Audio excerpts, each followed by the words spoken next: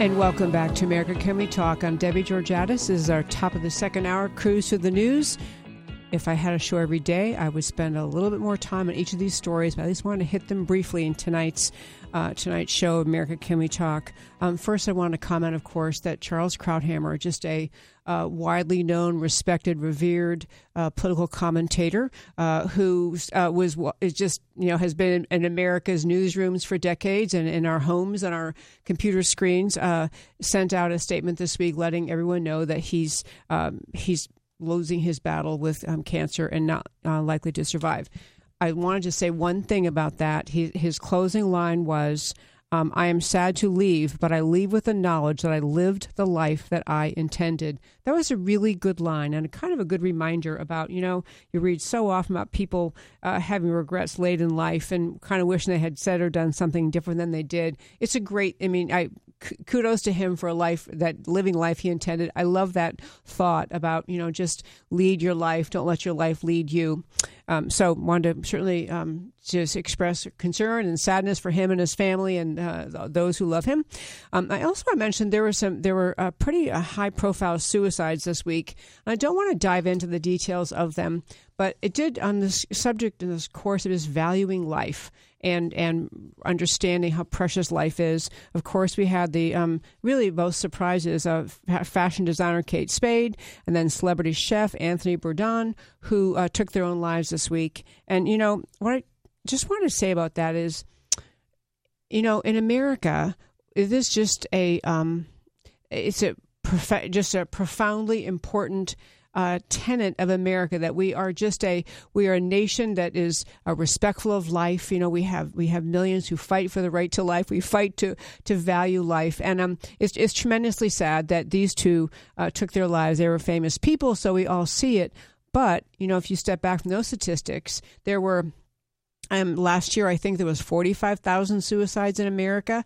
And actually, the other statistic I wanted to touch on was there are, among our veteran population, I read this number, I heard this number, 22 veterans a day take their own lives. And I thought, that can't be accurate. In fact, a friend of mine said, I don't think so. You better double check that. Well, I've looked, and as far as you're able to determine that, it appears to be an accurate number, just a staggering number. And I've always been a little bit bothered by the idea that we are more upset and saddened by the loss of famous people like Kate Spade or Anthony Bourdain than we are by the loss of just the everyday Joe, the everyday American who had family who loved him, who were devastated by a suicide, who look around and ask, what could I have done? There's just a real need to value every life and not hold celebrity life up as more important. Every life in America is important, and valuing life is, and being sensitive with our family and friends and discerning if they seem just reaching out and supporting each other. There's so much inherent goodness in American culture, and I would love to see that we could be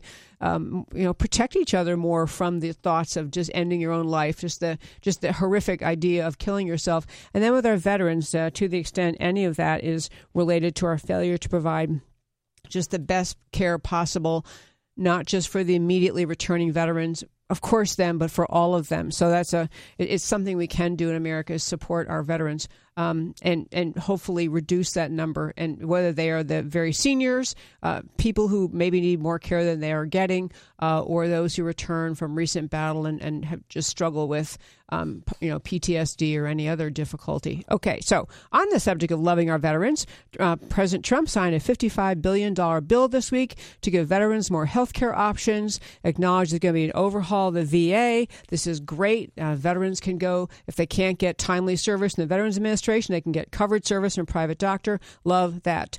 Next story in our cruise to the news, the Trump administration has told the court it will not defend the Obamacare lawsuit that was filed by our Attorney General here in the great state of Texas, Ken Paxton, but also 19 other states. And the basic argument, by the way, in this case is that back to 2012, when the constitutionality of Obamacare was before the Supreme Court. And the issue was, does the federal government have the right to mandate that you buy insurance? And because whatever reason he had, Chief Justice John Roberts wanted to save Obamacare. He ruled that it wasn't a mandate, it was just a tax. So he said that Congress has the power to say, give people a choice, buy insurance or get taxed. Well, now that there was a change in the Obamacare legislation due to the Republicans, there's no tax penalty now for buying the insurance. There's no taxation in place. So the argument goes, all the other parts of the law tied to that mandate, because now there's no tax, must go away also. And it appears that the Department of Justice is agreeing with the attorneys general from various states, saying we can't defend this, it's indefensible. It's a great thing for America. Okay, you also probably heard last week that there was a Supreme Court ruling relating to this baker in the state of Colorado who didn't want to bake a cake for a same-sex wedding. He didn't want to participate in the artistic design of a cake and to celebrate a ceremony that he did not believe in. The court came down on the side of the baker, but just barely. I'm going to run out of time and tell you why, because I got to tell you, before we go off to our break, we have another guest joining us in the next segment. He's also joining us by phone, and this is Representative Geoff Diehl, D-I-E-H-L, and Geoff Diehl was chosen by the voters in Massachusetts, the GOP, to run against Senator Elizabeth Warren and this fall. And I want to hear how someone thinks they're going to win a Republican Senate seat in the state of Massachusetts. So come right back. We'll talk to Representative Geoff Diehl.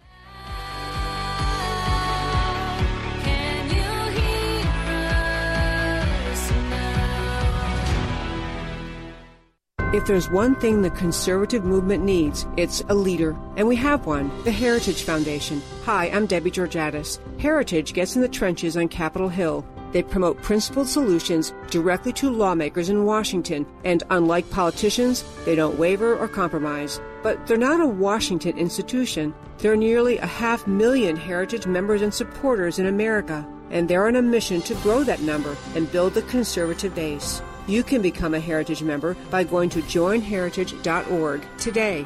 I've been a member of Heritage myself for years. I have Heritage experts on my show, and I rely on their analysis to get the facts out. As a member, you'll get updates from Heritage Foundation on the fight for conservative solutions to America's challenges. Plus, you'll receive exclusive invitations to conservative events where you live. So join the growing movement. Find out more at joinheritage.org. That's joinheritage.org.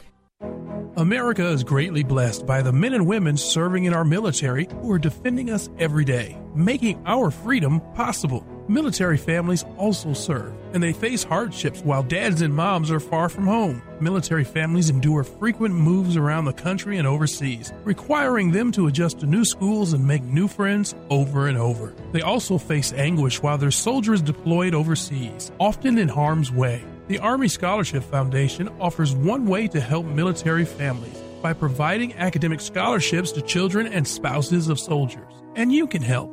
Visit ArmyScholarshipFoundation.org and consider making a tax-deductible donation to help a military family member pursue his or her educational dreams. Assisting military family members with their college education is a great way for all of us at home to say thank you to our military families for your service and sacrifice. Visit ArmyScholarshipFoundation.org and get involved today. If you want to get at the issues that really matter for women and men, go to IWF.org. That's the Independent Women's Forum. IWF is all about increasing the number of American women who value free markets and personal liberty. IWF's motto is all issues are women's issues. They bring a fact-based approach to politics, policy, and culture. When the left tried to peddle a phony war on women, IWF shot back with facts and figures. American women aren't victims in need of ever-increasing government protection, and IWF doesn't think things are perfect, but they believe that individual liberty is the key to prosperity and fulfillment. Along with their sister organization, Independent Women's Voice, IWVoice.org, which is a leader in the fight against Obamacare, they offer policy papers, op-eds, and a popular blog on issues of the day. So visit IWF at IWF.org. That's IWF.org.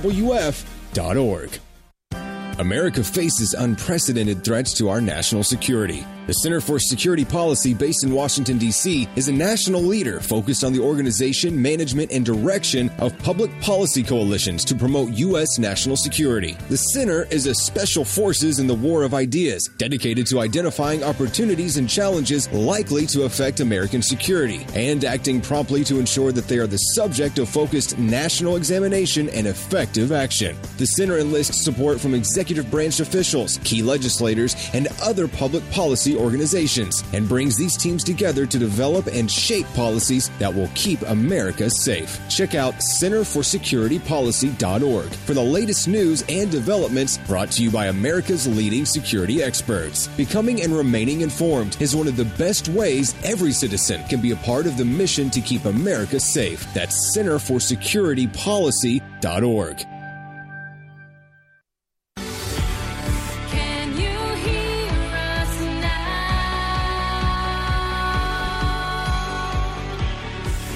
And welcome back to America Can We Talk? I'm Debbie Georgatos, and as I mentioned before our break, we have another great guest joining us tonight, Representative Geoff Diehl, D-I-E-H-L. He is currently a state representative in the State House in Massachusetts, a Republican, but he has won the nomination of the Republican Party in Massachusetts to be the challenger to incumbent Democrat Senator Elizabeth Warren in the United States Senate. So this young man we're about to hear from is actually challenging Elizabeth Warren. So I believe we have him online. Good evening, Representative Diehl. Debbie, thank you for having me on. I really appreciate this. You are so very welcome. Well, I have to tell you, we're here in the great state of Texas, which, in many races, the Republican kind of, if you win the primary, all done. But not all races, but there are a lot of them. So, but it's interesting from Texas, and you said something on the phone I want to just kind of dive right in and talk about, which is, what is the reason you think in Massachusetts, which is such a Democrat state, what is the reason you think people there might be willing to make a change and go Republican for their representative and Senate? Like, what's your race going to be all about? Well, first of all, it's who's working for Massachusetts, who has a track record. And I've been serving in the legislature for 8 years. Elizabeth Warren's been in office for about 5.5 years. I've actually put money back in people's wallets, where she has done nothing for Massachusetts. I was the leader of a repeal movement in 2014 that repealed the indexing of our gas tax, and we saved taxpayers $2 billion and industries as well, which really benefited from having that extra money. And obviously we're seeing now with the tax reform that passed in 2017, Congress is finally giving people more of their money back. I have a track record of doing that in Massachusetts. Elizabeth Warren, I'll just give you a good example. The 21st Century Cures Act, a bill that does a lot of NIH research funding for research hospitals to end terminal illnesses like cancer and Alzheimer's. She voted against that, even though every Democrat from Massachusetts voted for it, all the other congressional members. Is this one of the right? Is that the same thing as right to try? They call it right to. It's related to right to try. What it's trying to do, in this case, they're trying to fund research to end those illnesses. Right to try is sort of a counterpart to it, to try to make sure that we also let clinical trials happen with people willing to test drugs that currently have to go through the FDA process.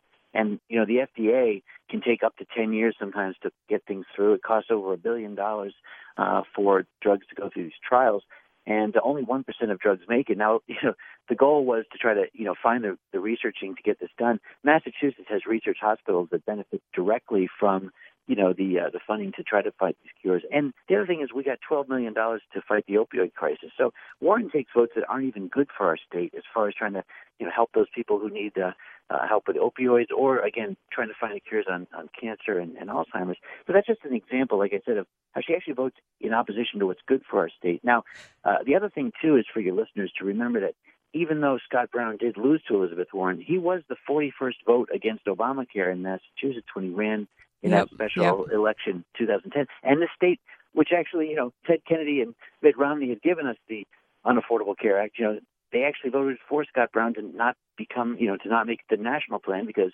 we knew in Massachusetts it really wasn't financially working for us. And, the other thing, too, is we have a Republican governor now, something that we didn't have, and a Republican president, something we didn't have in 2012 when Elizabeth Warren was elected. And so I think that this state certainly is turning the corner on looking for someone who works for them and not someone who's just another obstructive voice down in Washington. I love that. One thing you said on the phone, we talked on the phone earlier in the week, and you described, I was saying, well, what kind of, how are people Republican in Massachusetts? Like, what are they all about? You actually described Massachusetts as a little bit like a rust belt. Can you tell our listeners about that? Well, that's the thing, Debbie, too. The fact that President Trump, who I was the only Republican who endorsed and supported him in 2016 in my state, he made the case to the American people that we had put America behind for too long, that we weren't paying attention to our veterans and the health care they needed, that we weren't securing our borders. And this state spends $1.8 billion every year to cover the cost of those here illegally. A lot of that money could go towards our schools, could go towards making sure veterans get the care they need, making sure that our roads are taken care of. But instead, almost $2 billion every year out of our $40 billion budget in Massachusetts goes to cover the cost of illegals. And so I think what Trump said, what I'm trying to say now is, we've got to actually adhere to policy that's going to work for the people of Massachusetts.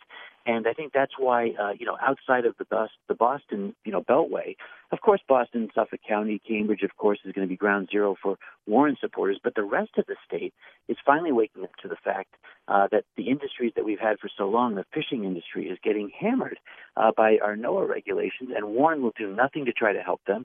Obama left office, and in the final year, declared 5,000 square miles of fishing grounds off our south coast as unfishable as monument status. And it really put a huge crimp in our fishing industry, which has been around forever. So, she now vows she will not try to overturn that. That's something I will try to work for them the day I'm elected. But the thing is, there's a lot of industries. We used to be the capital of shoe manufacturing, the textile mills of Lowell, and those industries are leaving our state and going to other places because, Democrats in the state have run it for so long, run it into the ground. And so now with a Republican governor and finally, I think after November, a Republican senator that can be a seat at the table in Washington in a way that Elizabeth Warren can't, I think we're going to actually be able to do this. And that's the case we're making to the voters out there. And that's why in my primary, I won so overwhelmingly at the convention over my two opponents. I was going to mention that your Massachusetts convention, I looked it up, was in April this year. And this is a great thing. Honestly, just even hearing you speak, you're obviously young, you have a lot of energy. I don't think anyone can win the race of talking faster than I do, but you could be close. Because I grew up way upstate New York. And it's the one thing, I've had good friends listen to my show, and they say, at the beginning, you're talking kind of regular pace. By the end, you speed up because I'm trying to get so much in. But I love your energy, love your passion. And I think that is something that she just doesn't have. It's honestly, she kind of grates listening to her. But I want to go, and so I love that you're running this race against her. I do want to ask you too about just President Trump's popularity. I have to tell you that, even in Texas, where many of us were Ted Cruz supporters in the primary originally, and even people kind of come on and say, well, okay, he's our guy, got to get behind him. People have gotten behind President Trump after he took office, and watching him perform in office and watching what he's doing with the tariff and G7 and what he's doing with North Korea, he just is he's taken over. He's just taken charge in a way that many Americans who were not too sure about him are really rallying behind him now. Do you think that's true in Massachusetts too, and among the Republicans?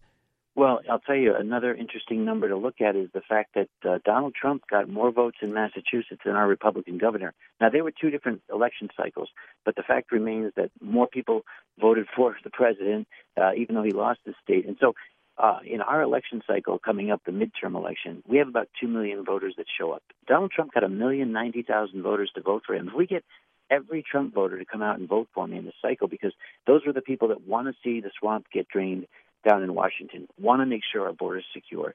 They want to make sure that we're putting our people's interest first when it comes to tax reform and tax cuts that put more money into people's pockets. I'll tell you, in Massachusetts, 80% of our residents have gotten a tax cut. Elizabeth Warren voted against that bill, calling it crumbs, just like Nancy Pelosi. And we've seen people getting raises. We've seen people getting more hiring going on with our companies. 2 of our electric companies have actually reduced rates for our consumers. So we're seeing success because of President Trump. And we are seeing, I think, a movement where people in every state are starting to vote for the person that's going to deliver results. It may not be, Trump's popularity as far as the way he tweets, but it's what he's delivering to the American people and what he promised, and that he's trying to fulfill every promise that he made. And that's really been my goal since I've been in office, is under promising but over delivering wherever I can. And that's why, like I said, I was able to win my convention in my state. And now with 5 months left, we're doing extremely well. We've had Sean Spicer come up to host an event for me. Oh, cool. Okay. Yep, I've had Governor Paul LePage, a sitting governor from New England, come down to Massachusetts and do an event for me. So they see what I know, and that is that the people of our state are finally going to be able to get someone who promises to work the full 6 years. I challenged Elizabeth Warren to fulfill the full 6 years, and I think in Texas and around the country, people probably can see this. She wants to run for president in 2020. And she said no. They asked her. She said no. Yeah. She said, no, I'm running for Senate, but that's code word for I will be running for president as soon as I'm reelected. And, our state doesn't need another Democrat. We've had John Kerry, we've had Mike Dukakis, we've got, everybody who gets into office in Massachusetts thinks they should run for president, in the next cycle. I just want to get down to Washington and actually make sure that somebody's working for my state and at the same time working to enact policies that put our country first. It's been way too long under Obama. Look, Liz Warren is for single-payer health care. We've seen that the Unaffordable Care Act has driven up costs for health care, never gave us the $2,500 annual savings we were promised that we were going to get. And I think with Elizabeth Warren, all you're going to get is far more progressive, open borders, and a globalist sort of mentality that's really not helping our economy. Absolutely true. We're talking, if you just tuned in, I hope you didn't just tune in, but we're speaking with Representative Geoff Diehl, who is running against Elizabeth Warren for a seat in the United States Senate from the state of Massachusetts. Very quickly, in 10 seconds, your website, people can find you? Yep, DiehlForSenate.com, DIEHLFOR Senate.com. And look, even if you don't live in Massachusetts, but you want to make sure Warren doesn't run for president in 2020, when we knock her out in November, we'll do both those things at once. Thank you so much, Geoff Diehl. Thanks for calling in. Great to have you. Come right back, folks. America guarantees each eligible adult citizen the right to vote. The Public Interest Legal Foundation, a 501c3 public interest law firm, is dedicated entirely to election integrity, to assuring that voter rolls include names of only citizens eligible to vote, and that protections are in place to prevent voter fraud of all kinds. The Public Interest Legal Foundation discovered that more than 1,000 non-citizens enrolled to vote in Virginia in just 8 counties, and in Philadelphia, felons as well as non-citizens are on the voter rolls. Non-citizens have been registering to vote and voting. The Public Interest Legal Foundation is fighting nationwide and in Texas to ensure that only Americans pick American leaders. We are actively litigating high-impact cases to clean up voter rolls and protect the ballot box. If you do not want your vote canceled out, visit publicinterestlegal.org to join us in the fight to restore integrity to American elections. Protect your vote. Visit publicinterestlegal.org today. Texans have a long tradition of independence, and we don't like being told what to do, especially by liberal bureaucrats 1,000 miles away. That's why for 30 years, the Dallas-based Institute for Policy Innovation has fought Washington's efforts to take more of your money and freedom. IPI works every day to keep taxes low and freedom high, to promote free market healthcare, expand energy security, protect intellectual property, and combat onerous regulations that destroy American jobs. Politicians often talk smaller government, but then vote for more of it. By contrast, IPI has never veered from its mission to defend the Constitution and fight for freedom. If you want to be informed about free market policies and solutions, go to IPI's website and sign up. All of their information is free for sharing. Help IPI restore liberty and economic growth. Go to IPI.org today. That's IPI.org. One more time, go to IPI.org today. Let me tell you about the group Vice President Mike Pence called the most effective grassroots pro-life organization in America. It's the Susan B. Anthony list, and they're the ones who are on Capitol Hill right now, day in, day out, to fight back against Planned Parenthood and the abortion industry. Every day in our nation, abortion takes more than 2,000 innocent lives, almost 2 every single minute of every single day. And Planned Parenthood is the largest abortion business in the country, committing 1/3 of all abortions. It's an unspeakable tragedy and a stain upon our nation and our humanity. And it's up to us to do something about it. This is your opportunity to join the team that's leading the charge to end abortion. Go to sba-list.org or Google Susan B. Anthony List now to learn more and start saving lives today. Do you know that 1 in nearly 5 United States residents lives in an immigrant household? That we take in more than 1 million new legal immigrants every year? Studying the impact of federal immigration program is the mission of the Center for Immigration Studies, the nation's only think tank looking at the broad national effect of immigration policy. Whether it's on crime, welfare, national security, or the job market, CIS digs out information about immigration from government sources, translates it into English, and makes it available to the public, the news media, and policymakers in Washington. Check out its work at CIS.org. CIS makes the case for better enforcement against illegal immigration and lower levels of legal immigration in the future. Most other special interest groups pursue the opposite. The only thing standing between them and open borders is an informed public. Get informed and stay informed by visiting CIS.org. That's CIS.org. Can you hear us now?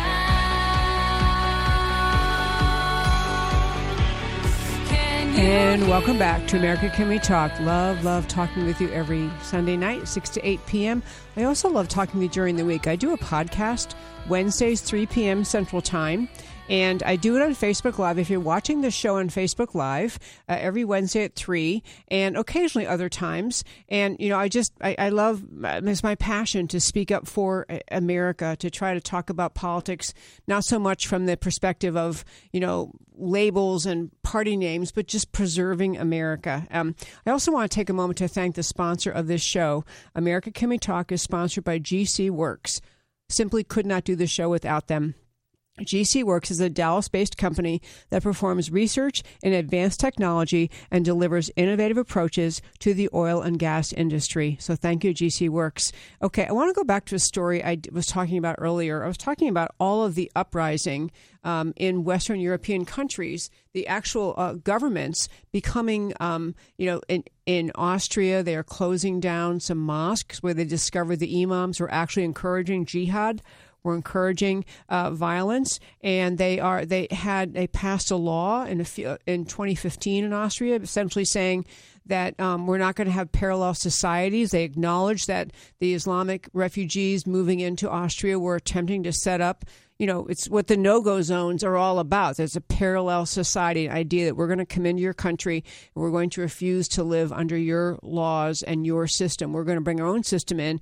And Austria is saying, no, we're not going to have that here. So part of what Austria did is put in place this prohibition on funding of mosques and Islamic centers from foreign governments or from any money outside of Austria. They weren't going to let the jihad exporting countries, the terrorist exporting organizations be feeding and funding terror inside Austria. It was a very brave move, a very forward move. And so what's happened in Austria, there was an announcement that they are going to close down some mosques where they find they are encouraging violence, and they're also going to they're forcing to leave. They're kicking out some imams, and in fact, some of the imams who are being forced out were being paid by the country of Turkey.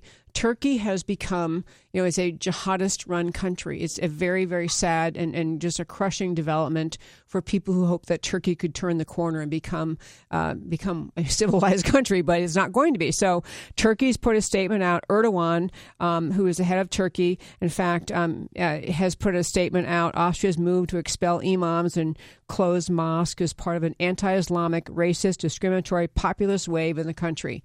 I want to go back to this story to say this.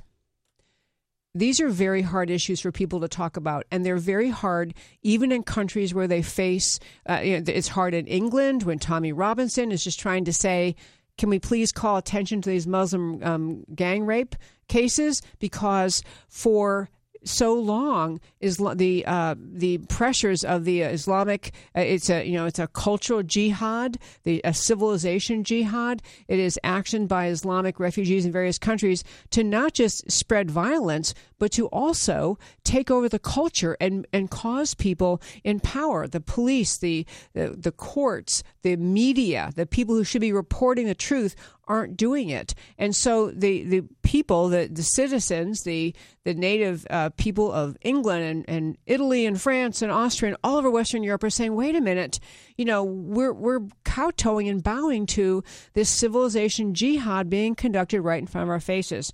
Well, I'll tell you one story about Austria, which it's just a story to understand to get a clearer idea of why it is in Austria that the people's. It may be that the government's pressured by constant threats of being labeled Islamophobe. The politicians get pressured. They get pressured here in America. But over there, pressured, don't want to be called Islamophobe, don't want to be called a hater. So they comply, they capitulate, they surrender to the demands of Islamic extremists. And so this is why Tommy Robinson and so much of the English people are just in an uprising mode because they can't get the government to listen. In Austria, the story I wanted to share, and I think we talked about this at the time it happened, but in Austria, there was a Muslim immigrant. I think he was from Iraq, either Iraq or Iran. Anyway, he was a Muslim immigrant in that country, a refugee, and he was using a public swimming pool in the summertime, and at that pool, it's not his country. He's moving into Austria. He comes into the country. He's using his public swimming pool in the summertime.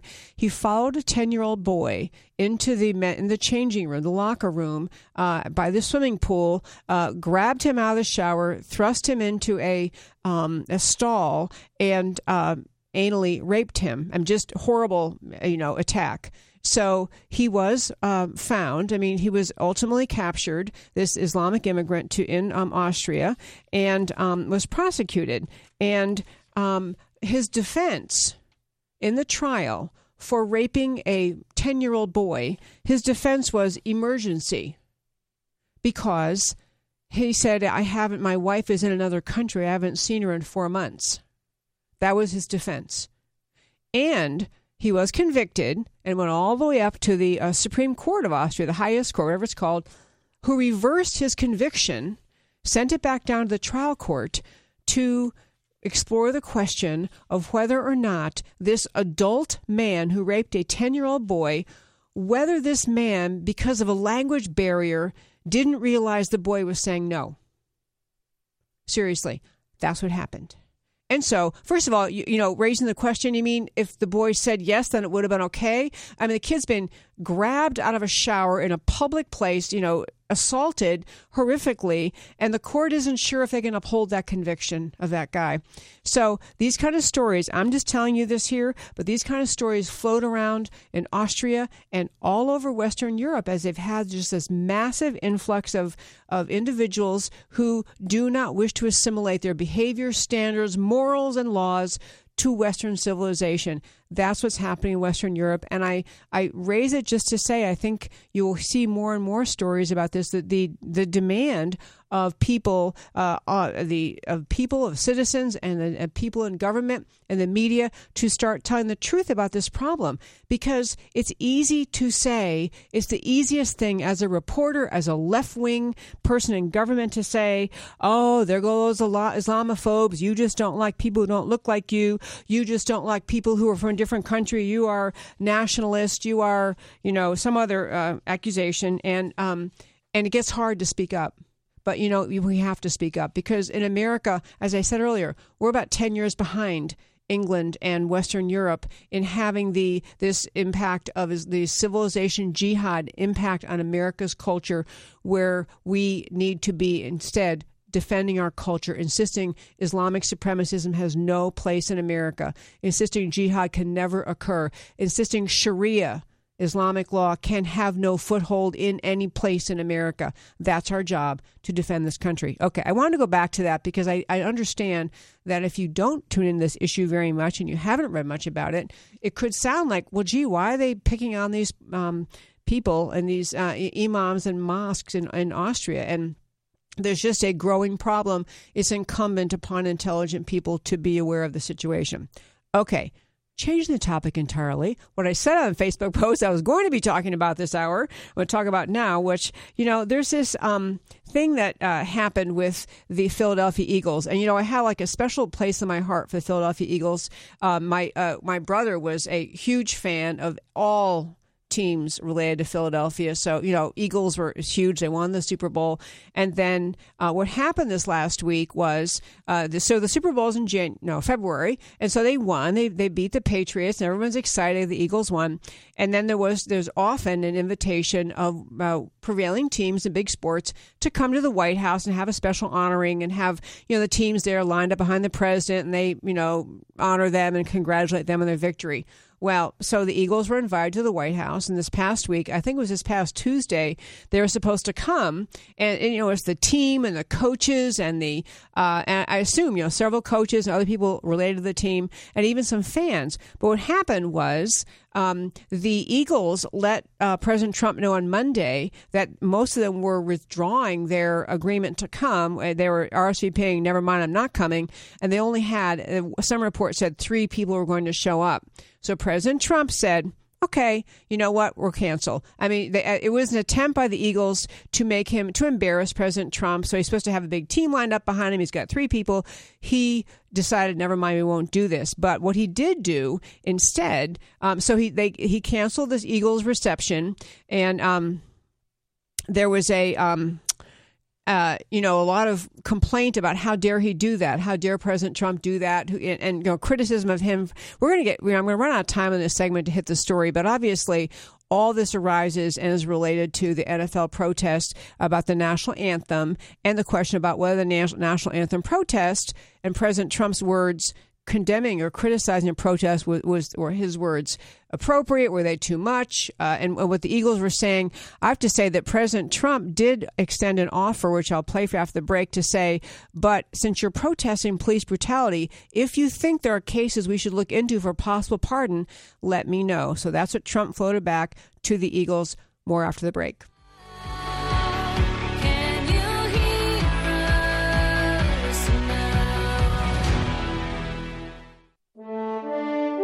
The right to freedom of speech, to be who you are and to speak your mind, is a foundational American value enshrined in the First Amendment to our Constitution. And nowhere is that value more important than on America's college campuses. But too often on our campuses, unpopular political opinions or religious beliefs are met with censorship or even violence instead of honest dialogue and discussion. And Texas colleges are no exception. Schools like the University of Texas at Austin, Sam Houston State University, and the University of North Texas all place burdensome restrictions on free speech. That's why the Foundation for Individual Rights in Education, FIRE, fights back against the censors to defend liberty on America's college campuses. Does your college or alma mater uphold our most cherished American value of freedom of speech? Find out by visiting thefire.org and consider lending FIRE your support. Could you lose your career because of your faith? Could your pastor be sued because of his sermons? Can students and teachers be punished because of what they believe about God? Can the government or even your employer force you to violate your beliefs? Get the answers and, if necessary, legal protection from First Liberty Institute. First Liberty is the nation's largest legal organization dedicated exclusively to restoring religious freedom in America. In fact, First Liberty's nationwide network of top attorneys win over 90% of their cases. They've won at the Supreme Court all the way down to local schools. Visit firstliberty.org to learn more about how First Liberty is protecting religious freedom for all Americans in the workplace, public schools, your church, the military, and more. That's firstliberty.org. If you want hope for religious freedom and a free listing of your rights, go to firstliberty.org now. Do you dream of a better world? One where poverty and hunger are a thing of the past? What if you could make a real difference in the lives of those most in need? The solution to poverty is not handouts, but hope. The freedom and opportunity to use one's talents and resources for good. At 5 Talents, we empower the poor to start their own small businesses. 5 Talents works in some of the most difficult places in the world. With $85, you can help a new entrepreneur escape from poverty and build a sustainable business that helps her whole family. Can you think of anywhere else your gift can work that effectively? When you walk with 5 Talents, you bring opportunity to those most in need. Join us in demonstrating the greatness of American generosity. Visit 5talents.org today to learn about the impact you can make. That's 5talents.org. FIVE talents.org. Our military and veterans have served all of us, defending our nation whenever and wherever duty calls. But at home, when their families need support, they know they can turn to Operation Homefront for help. Operation Homefront provides military families with critical financial assistance, transitional and permanent housing, and family support programs throughout the year to help prevent their short-term needs from turning into long-term struggles. When you support Operation Homefront, your donation will make a real difference because 92% of their expenditures go directly towards programs that our military families need most.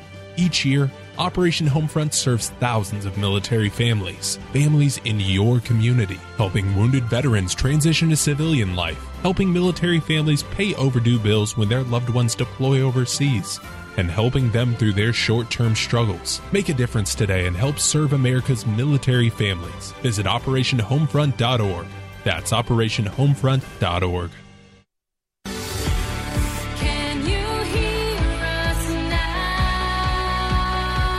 Okay, welcome back to America Can We Talk. I'm Debbie Georgiadis. These are the fastest 2 hours of my week, and I always have more stories that I want to talk with you about than time to talk about them.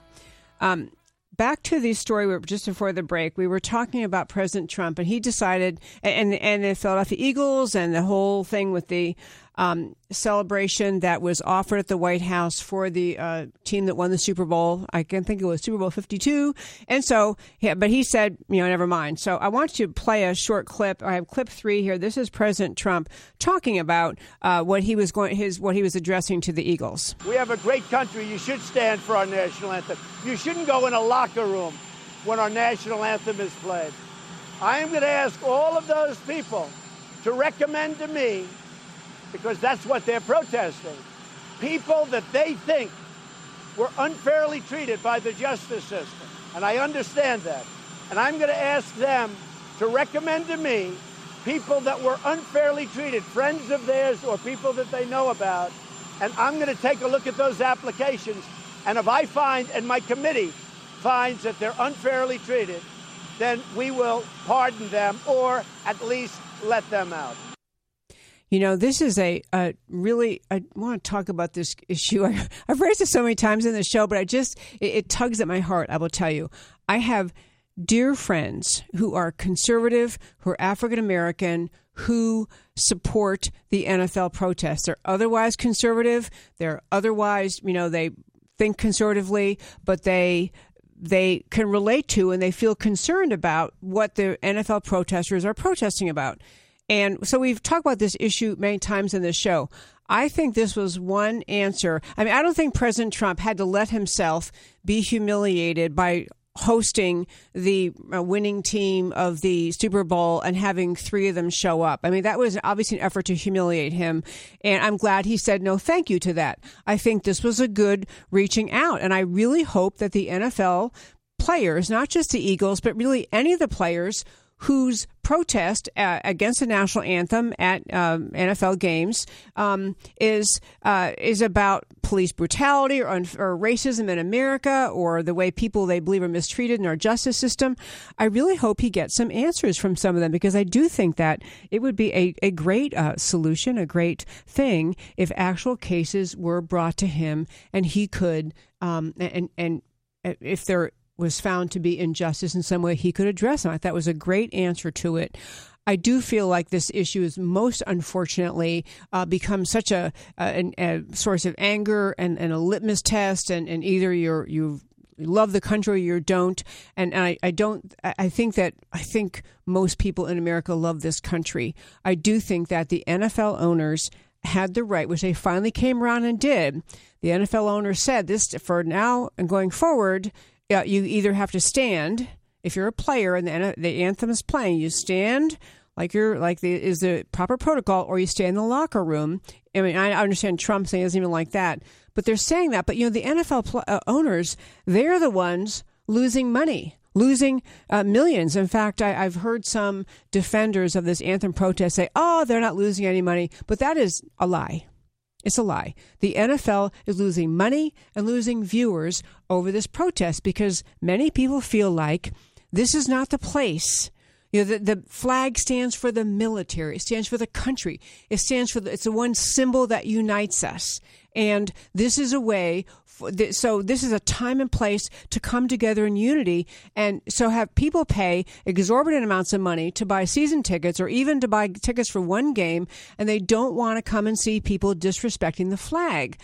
And so I think that I think the owners had to come around to something, saying they can't keep losing viewers and revenue over this protest. But I do think that what President Trump reaching out to the not just the Eagles, who, by the way, the Eagles did stand the whole season. They did not do the kneel or turn their back or whatever the protest would be. The Eagles did stand for the national anthem the entire season, which is great to know. Anyway, this is an ongoing thing in America. I think if it promotes dialogue about cases that people think are unfair, I think that's a great thing, a healthy thing for America. Okay, so we're on the last segment, and there's just a story. I have to tell you, folks, this story has been on my stack of stuff. I don't know how many shows, and I don't get to it, and I at least want to plant a seed about it now, this story I'm about to talk with you about, because we're going to run out of time before I can get to all of it. But I want to just start it by saying, I don't know how many of you have been tuning in. There's a scandal brewing in the American left. There's a scandal brewing involving Debbie Wasserman Schultz, who was formerly the head of the she was the head of the DNC, and she lost that position because turns out she was showing favoritism for her buddy Hillary Clinton over Bernie Sanders during the primary, the presidential primary, and people didn't think that was right, and they're right. So Debbie Wasserman Schultz, though, is in the middle of this astonishing scandal that would be on the front page of the paper every day. It would be discussed on CNN every day, like they're doing right now with the non-scandal of Trump and Russia.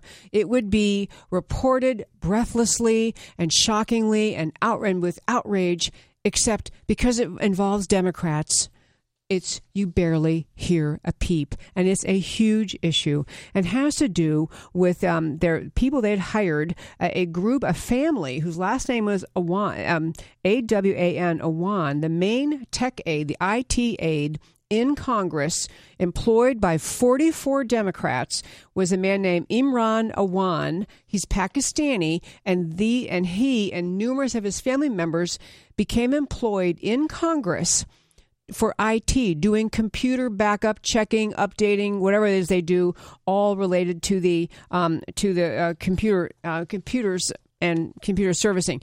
These people were working for 44 members of Democrat members of Congress in all 44 cases. So these people have access to every Democrat's computer. Every Democrat's computer. They have access to information stored on those computers. They lawfully got into them. This scandal has been brewing for years. One outlet, the Daily Caller, has been trying to call attention to this story, and it is just astonishing that pretty much because the mainstream media never reports anything that hurts Democrats, you don't even know the story, or maybe you do. Let me just tell you that the Inspector General, who is, as you likely know, Inspector Generals are appointed for over all sorts of entities in Washington, agencies and Congress. The Inspector General let Congress know that Imran Awan and his family had logged into the House Democrat Caucus's server, 7,000 times without authorization. 7,000 times without authorization between late 2015 and mid-2016. Incidentally, coinciding with the time period during which the Democrat National Committee server was hacked. The Inspector General pointed out excessive logins are an indication that the server is being used for nefarious purposes. It elevates the risk that individuals could be reading or removing information. And this was a report made by the Inspector General to the Democrats in Congress in 2016. After this report, the server disappeared.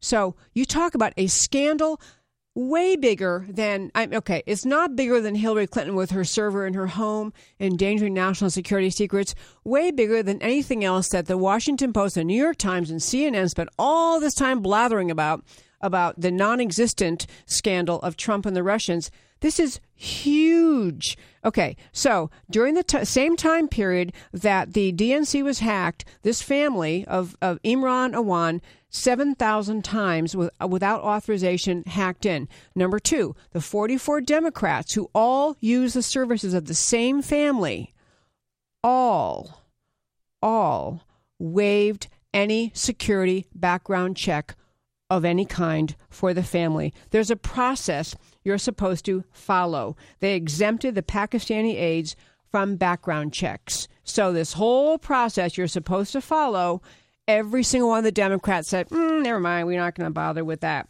All of them appear to because you're supposed to require this background check, but the exception is if you hire someone and they should have a background check, you can say, well, I will waive the background check because I've been told by another member of Congress that it's okay. So these people, things that might have come up in their background checks, one of the brothers, Abid, has a $1.1 million bankruptcy. People with money problems are huge security risks. 6 lawsuits against him or a company he owned. 3 misdemeanor convictions, including for DUI. It goes on and on. These people had a series of criminal conduct in their background. They had a series of wrongdoing that is just breathtaking. But because nobody did any inspection, nobody knew that this was happening. It's beyond breathtaking. So the Inspector General warned the Democrats, you really need to knock this off. Okay, so the theft of this server occurred. It was physically stolen. Reported in early 2017, the server was stolen. The theft occurred weeks before then Representative Xavier Becerra, the chairman of the House Democrat caucus. He'd resigned, but he was informed by authorities they needed a copy of the Democrat server. So when this Inspector General tells Becerra, the guy who is the chairman of the House Democrat caucus, we need a copy of that server, he turns to the Imran Awan crime family, turns to them and asks for a copy of it. But instead of providing the actual server, his staff unknowingly gave authorities a falsified fake image of the server given to them by Awan and his family. So what remains unclear is why this stunning failure of, were they naive, were they stupid, were they complicit? But the other really bizarre aspect of this story, and I'm going to have to hit this story next week and do it at the beginning. The other bizarre aspect of it is as the Capitol Police began looking into this story and asking Debbie Wasserman Schultz, inquiring around, who are these people? Why do they have access? Why didn't anybody want a background check? Debbie Wasserman Schultz lost her mind, yelling at the House Capitol Police, calling them effing, only she said the word, effing Islamophobes, accusing them of being Islamophobic for even looking into what this family had been up to. Okay, we're out of time. I'm sad to report for the show tonight. I'm going to start with the story next week. It is huge, it is amazing, and it is uncovered by mainstream media in America. I'm Debbie Georgatos. This is America Can We Talk? Come back every Sunday, 6 to 8. Wednesdays, 3 p.m. on Facebook Live. Talk to you then. To learn more or to contact Debbie, go to americacanwetalk.org. America Can We Talk? Truth about America.